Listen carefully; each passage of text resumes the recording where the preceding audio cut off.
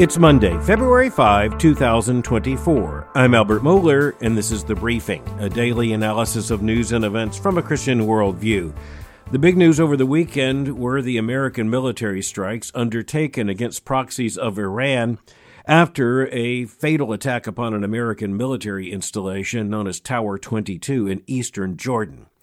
The deaths of those three American military personnel pushed America over a very important line, and the Biden administration knew it had to act. There have been headlines calling for action by the American military because the proxies of Iran, and we're going to define that a little better in just a moment, Iran's proxies have been waging war against the United States and our allies, and frankly creating mayhem throughout much of the Middle East, threatening not only Israel and the United States and our allies, but also international shipping, which, as it turns out, is a very, very big deal. Now, the use of the word proxies, as I said earlier, refers to terrorist groups such as the Houthi rebels there in Yemen, Hezbollah, and various other Islamist groups. And what sets them apart from some other groups in the region, including other Muslim groups or groups that are tied to an Islamist agenda, is that, of course, Iran is famously Shiite. The Shia or the Shiite Muslims represent a minority as compared with the Sunni Muslims. You could see the Sunni Muslim movement as anchored in states such as Egypt and Saudi Arabia, the other Gulf states, etc. The Shiite Muslims have been in a minority position. They're more apocalyptic, and that's why, at least in some forms, they have been more on the front lines in terms of Islamic revolution, war on the West, America the Great Satan. That goes back in particular to the Shiite revolution that took place in Iran during the late 1970s into the 1980s. But Iran is now basically operating as a very malignant force there in the Middle East. And that's not new. It has been for a very long time. And frankly, by one account, it's been stunningly successful in terms of much of its effort. For example, it really did face an existential threat from its neighbor nation, Iraq, back when Saddam Hussein was the dictator of Iraq. But even as there are various Sunni minority groups in Iraq, the reality is that the exit of Western military forces basically means that many of those Shiite groups have pretty much freedom to roam wherever they want within that territory. So you have proxies or agents of Iran in places like Lebanon, right there on Israel's northern border, and very importantly in Syria, also again a border with Israel, and in Iraq, very close, able to threaten Israel, and not only that, the interests of the United States. So we need to understand that Iran is not subtle about what it wants to bring about. In its view of the world, it wants to eliminate Israel from the face of the earth. That's not something we simply have to conjecture. We can just take them at their word. Similarly, going all the way back to the Khomeini era, those Shia leaders who are the head of the government, the mullahs who are ruling, the ayatollahs there in Iran, they have long designated the United States as the Great Satan, the great symbol of Western influence that they want to be, not so much out of existence as out of the Middle East, at least outside, say, the horizon, the near horizon, so that Muslims don't have to deal with the presence of the United States, and in particular, so that Iran would have a much freer hand in terms of sowing its agenda and, frankly, spreading its mayhem throughout much of the Middle East.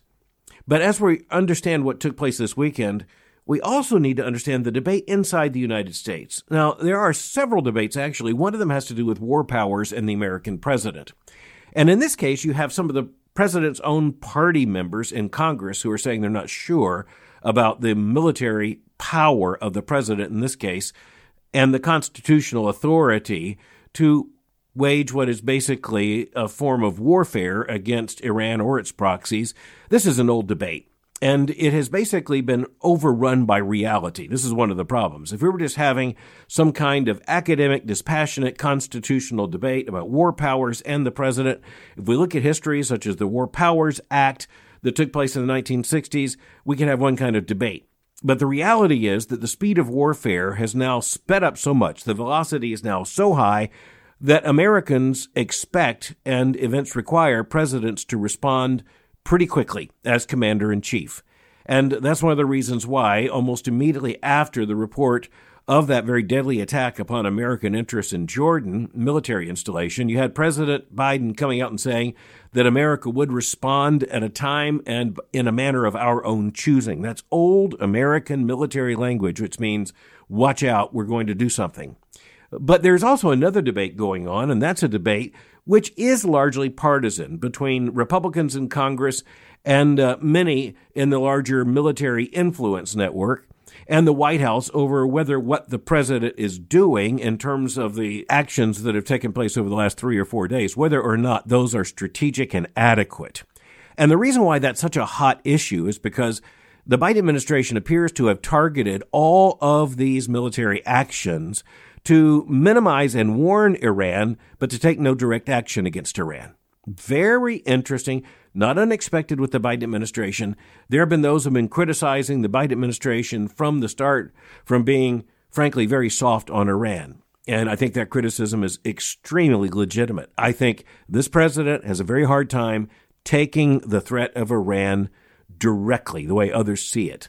And so even as there's no doubt that Iran was at least acting through proxies and funding them and giving them military support and arms, missiles, drones, all the rest, even as that was behind the action undertaken, when America responds simply by, say, trying to warn Iran from the periphery, there's a very legitimate question as to whether Iran is going to get that message. Now, those close to the Biden administration are going to say, now, wait just a minute. What we don't want is a direct military confrontation with Iran. We've got a lot on the table right now. Israel's got a lot on the table. The last thing we need to do is blow up the entire Middle East. And thus you also have major newspapers running headlines like, Biden administration assumes Iran will not respond to the attacks and military actions that have taken place over the last few days. Is that right or wrong? Well, as we know, time will tell. We don't know if that's right or wrong. But at this point, the main debate is whether the Biden administration is doing the right thing by avoiding a direct confrontation with Iran, when there's no question that Iran bears ultimate responsibility here. Now, Iran really does work through proxies, and that means that even as it is stirring this mayhem and it's funding these groups, and it has the agenda of eliminating Israel and pushing the United States out of the region, there is the question as whether it's running these proxies directly. But morally, this is where Christians need to understand moral responsibility. That really doesn't matter. It is to say this. Let's say that instead of thinking of war and say the responsibility of Iran, let's think about crime and the responsibility of some kind of criminal captain or organizer of organized crime. He might not order every particular crime, but he sets up the entire culture, authorizes and rewards the entire system. So ultimate responsibility does go to that criminal boss, even if he doesn't even know about some of the criminal activities that are undertaken by his authority. That is exactly what's going on in terms of Iran in its own version of organized crime in the Middle East. Now, from a Christian worldview perspective, it's bigger than politics, isn't it?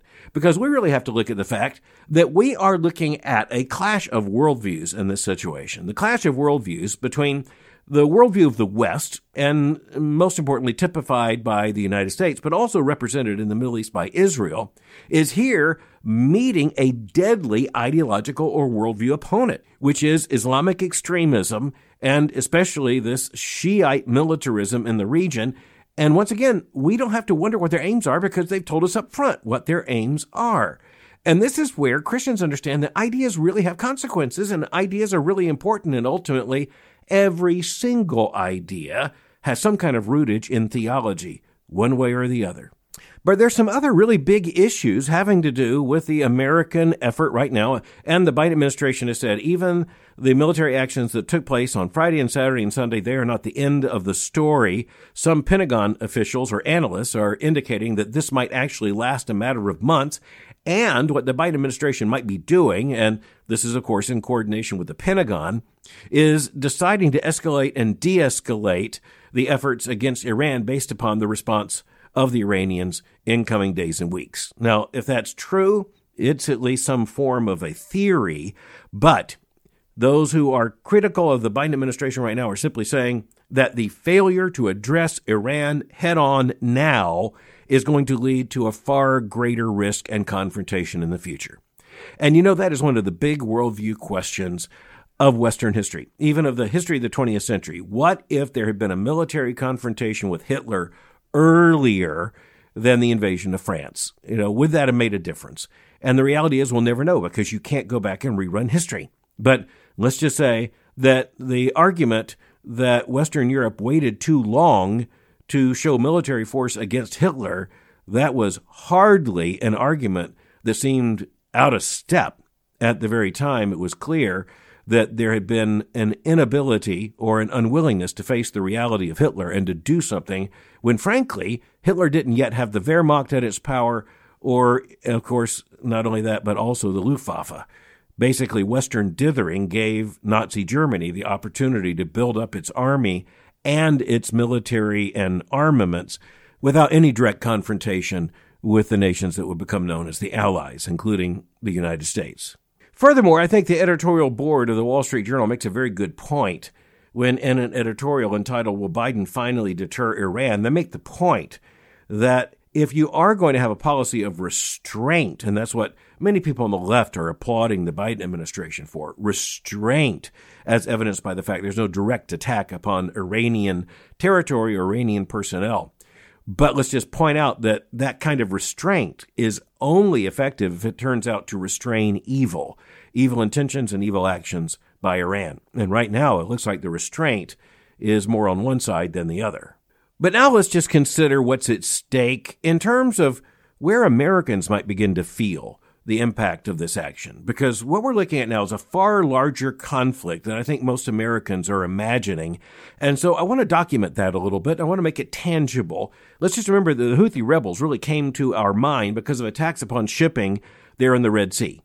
And even as they said, that was primarily addressed towards Israel and Israel's allies. The reality is that it has upset international shipping all the way to the Suez Canal, that very crucial transit from the Pacific and the Indian Ocean through the Red Sea into the Mediterranean.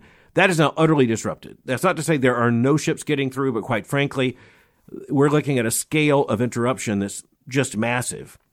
But this is where we need to understand some basic facts that Americans don't think about. We go to Walmart, we go down to the local grocery store, we go and buy a car, we go and buy an iPhone, and what we don't often think about is that about 80%, by most economic estimates, of everything we buy and everything we use has some parts, if not the whole, that are absolutely dependent upon international shipping. So that 80% is, if anything, by the time you look at tracing all the parts and the rest, that is an understatement.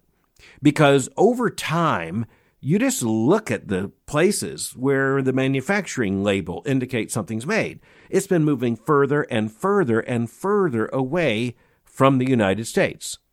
Now, at this point, a front page article in the Wall Street Journal really does help to sharpen the focus. And this headline was "Ship Attacks Threaten a Pillar of Global Trade." Now, the pillar they're talking about is the freedom of the seas. We'll get to that in just a moment. I just want to deal with the mechanics of what's going on, even just thinking about it on a map. So let's just take 3 seas. 3 seas right now where the freedom of navigation is very much under threat. And long before we were talking about the Red Sea and the Houthi rebels, we were talking about the Black Sea and the war between Russia and Ukraine. And so the Black Sea is very, very important, of course, far to the north of the Red Sea. Interesting how we label these seas, isn't it? The Black Sea, the Red Sea. The Black Sea has a very long history in Western civilization, and the war between Russia and Ukraine's basically upset and disrupted all the shipping that has gone through that region. You add to that now the Red Sea. But to the Black Sea and the Red Sea, you then have to add the South China Sea, because that's where China's military ambitions and its massive naval buildup and its claim to territorial waters that, quite frankly, are unprecedented in human history, and the military actions and threats that are undertaken by the Chinese Navy, you're really looking at shipping. And by the way, in the South China Sea, the shipping lanes are more narrow than you would think. And more of what you buy, and even in some sense what you eat, at least it passes through or is built upon something else passing through the South China Sea. Those massive tankers that now traverse the oceans.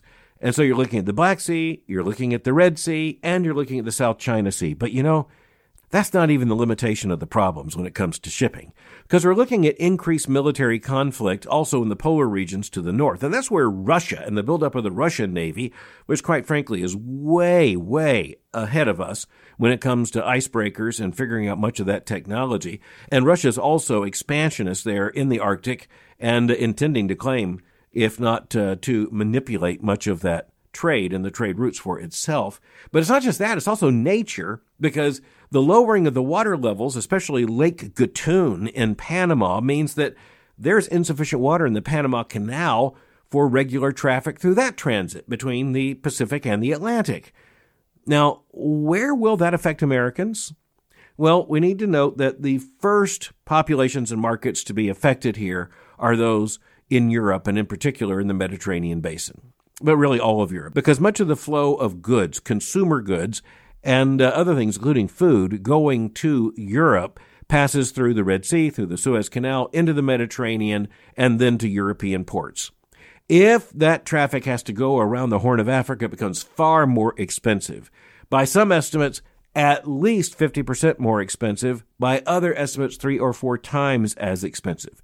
Now, that means that the banana that may be traveling from, say, Africa, intended for purchase in Ireland, it's going to end up being far more expensive than it was in the past. Now, Americans have been somewhat insulated from that because much of the same traffic coming to us doesn't go through the Red Sea, doesn't go through the Suez Canal, is not currently threatened.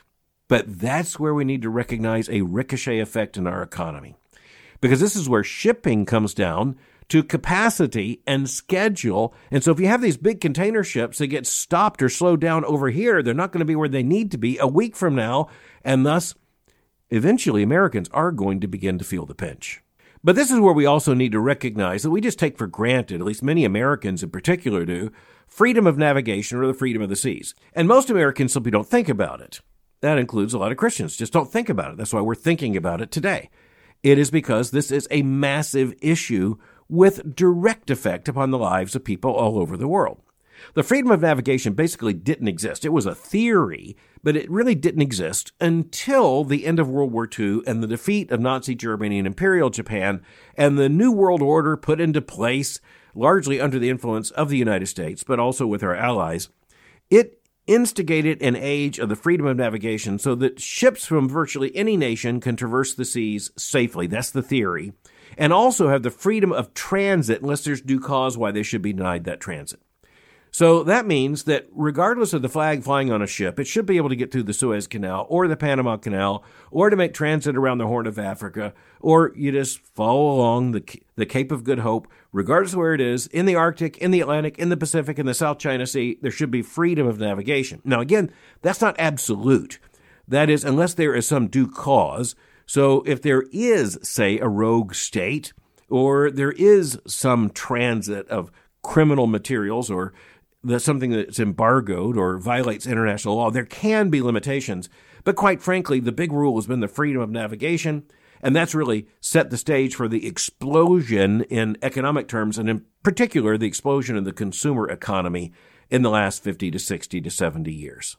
And that freedom of navigation has been largely policed by the United States Navy, along with our allies.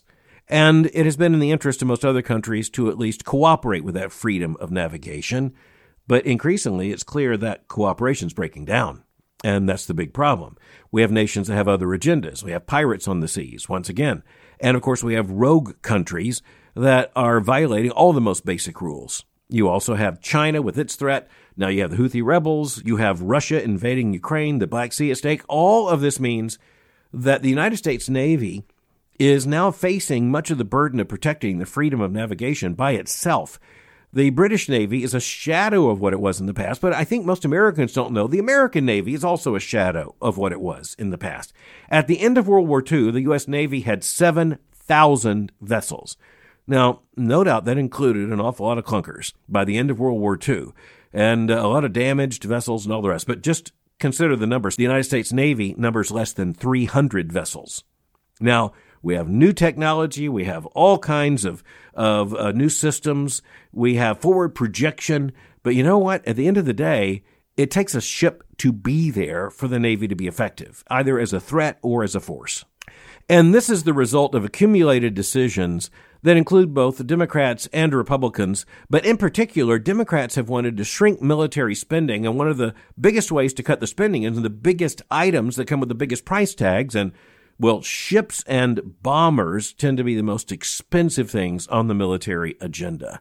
And that's why over the course of the last several decades, it's been pretty hard to get some of these programs through. But it's also clear, and by the way, this was a mistake made by some before World War II. The assumption was that you can do without this and just depend upon that. You can do without the Navy, depend upon the Air Force, or you can do without the Air Force and depend upon the Navy. The reality is that in this age, you had better be very powerful in both, and that's especially true for the United States, given our interests around the world. Here's some more bad news for you on this front. You can't just snap your fingers and produce a modern naval vessel. It not only requires billions of dollars, it also requires an awful lot of technology and an incredible amount of time. And the development of the administrative state has not sped this up, let's just say, but has slowed all of this down. Now, my purpose in considering these things today was simply to understand these are big headline news issues, and most Americans, frankly, have little idea of what is at stake. Either when you're looking at Iran, the Houthi rebels, the Black Sea, the Red Sea, the South China Sea, or when it comes to something like the freedom of navigation, which most Americans probably have heard of at some point, but never think about and would be very hard-pressed to describe or to define. But finally, once again, the New York Times has published an obituary that demands our attention. We shouldn't be surprised by that. In Britain, it's the Times of London that offers very, very fascinating, historic, and really important obituaries. In the United States, the newspaper of record for obituaries is the New York Times. And the New York Times this past Friday offered almost a half page in the print edition an obituary on Letha Dawson Scanzoni, who died at age 88 of congestive heart failure. The headline said that she was a pioneer of evangelical feminism. And indeed she was. There's more to it than that, but she certainly was. And Letha Dawson Scanzoni was a writer for Eternity magazine at one point, and also an editor. And that was a major evangelical magazine, had a lot of influence during the period, the 1960s, 70s, into the 1980s. And she became very interested in what later became known as evangelical feminism. And she paired up with another writer by the name of Nancy Hardesty to write a book that became rather famous or infamous in the evangelical world. It was published in 1974 and was entitled All We're Meant to Be, A Biblical Approach to Women's Liberation. So 1974, by the way, of course, the year of the Roe v. Wade decision from the U.S. Supreme Court. And the push for the Equal Rights Amendment, many other things were just swirling about at that time.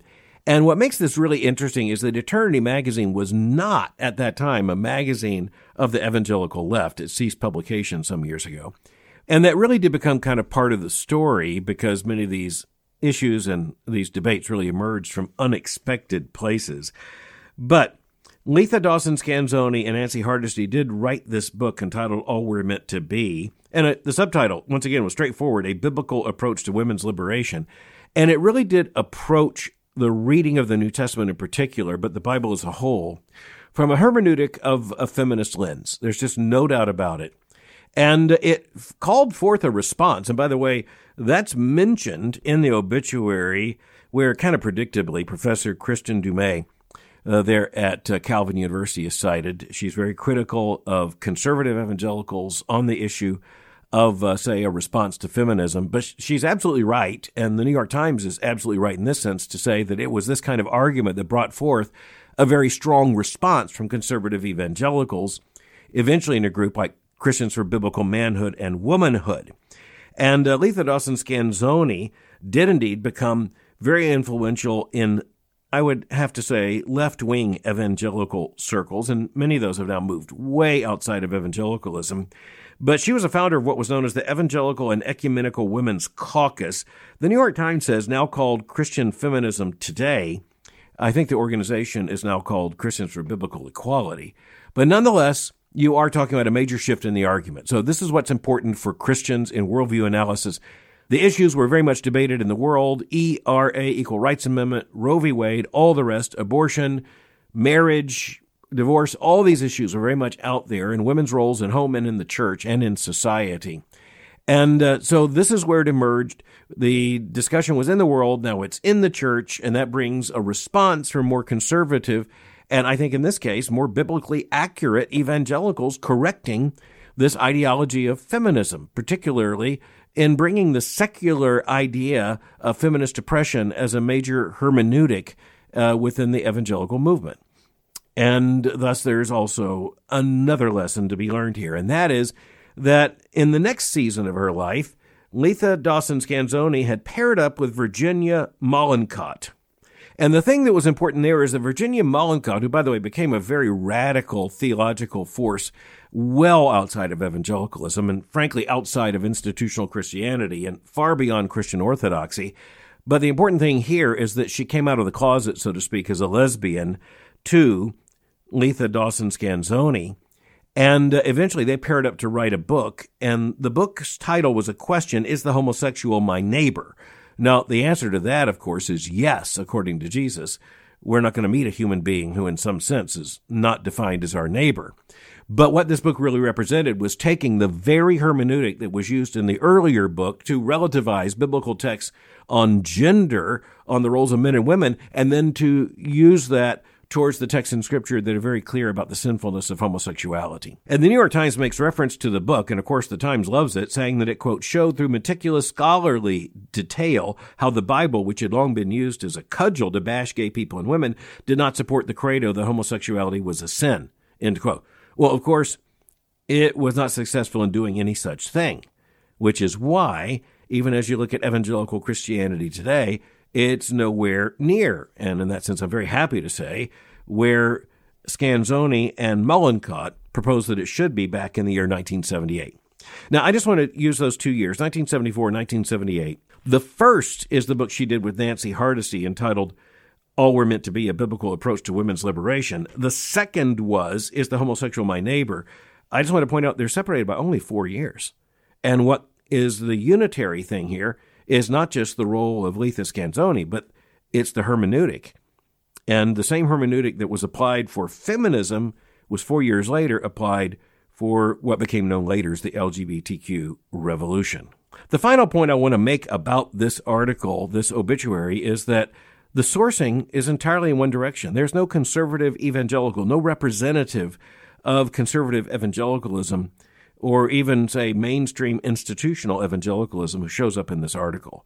Once again, you had the mainstream media going to someone to the left in order to explain supposedly the problems on the right. And that's a pattern we see over and over again in the mainstream media. Don't talk to an evangelical, talk to someone about evangelicals. But I have to end by quoting the very final section of the obituary. The Times tells us, quote, in 2006, the magazine Christianity Today included All We're Meant to Be in its roundup of 50 books that have shaped evangelicals, along with touchstones like when other books are mentioned. But the editors wrote, quote, for better or for worse, no evangelical marriage or institution has been able to ignore the ideas in this book, end quote. I just want to say that is actually true. And these ideas should not be ignored. They should be confronted and understood. And, of course, most importantly, they need to be tested by Scripture. Thanks for listening to The Briefing. For more information, go to my website at albertmohler.com. You can follow me on Twitter by going to twitter.com/Albert Mohler. For information on the Southern Baptist Theological Seminary, go to sbts.edu. For information on Boyce College, just go to boycecollege.com. I'll meet you again tomorrow for The Briefing.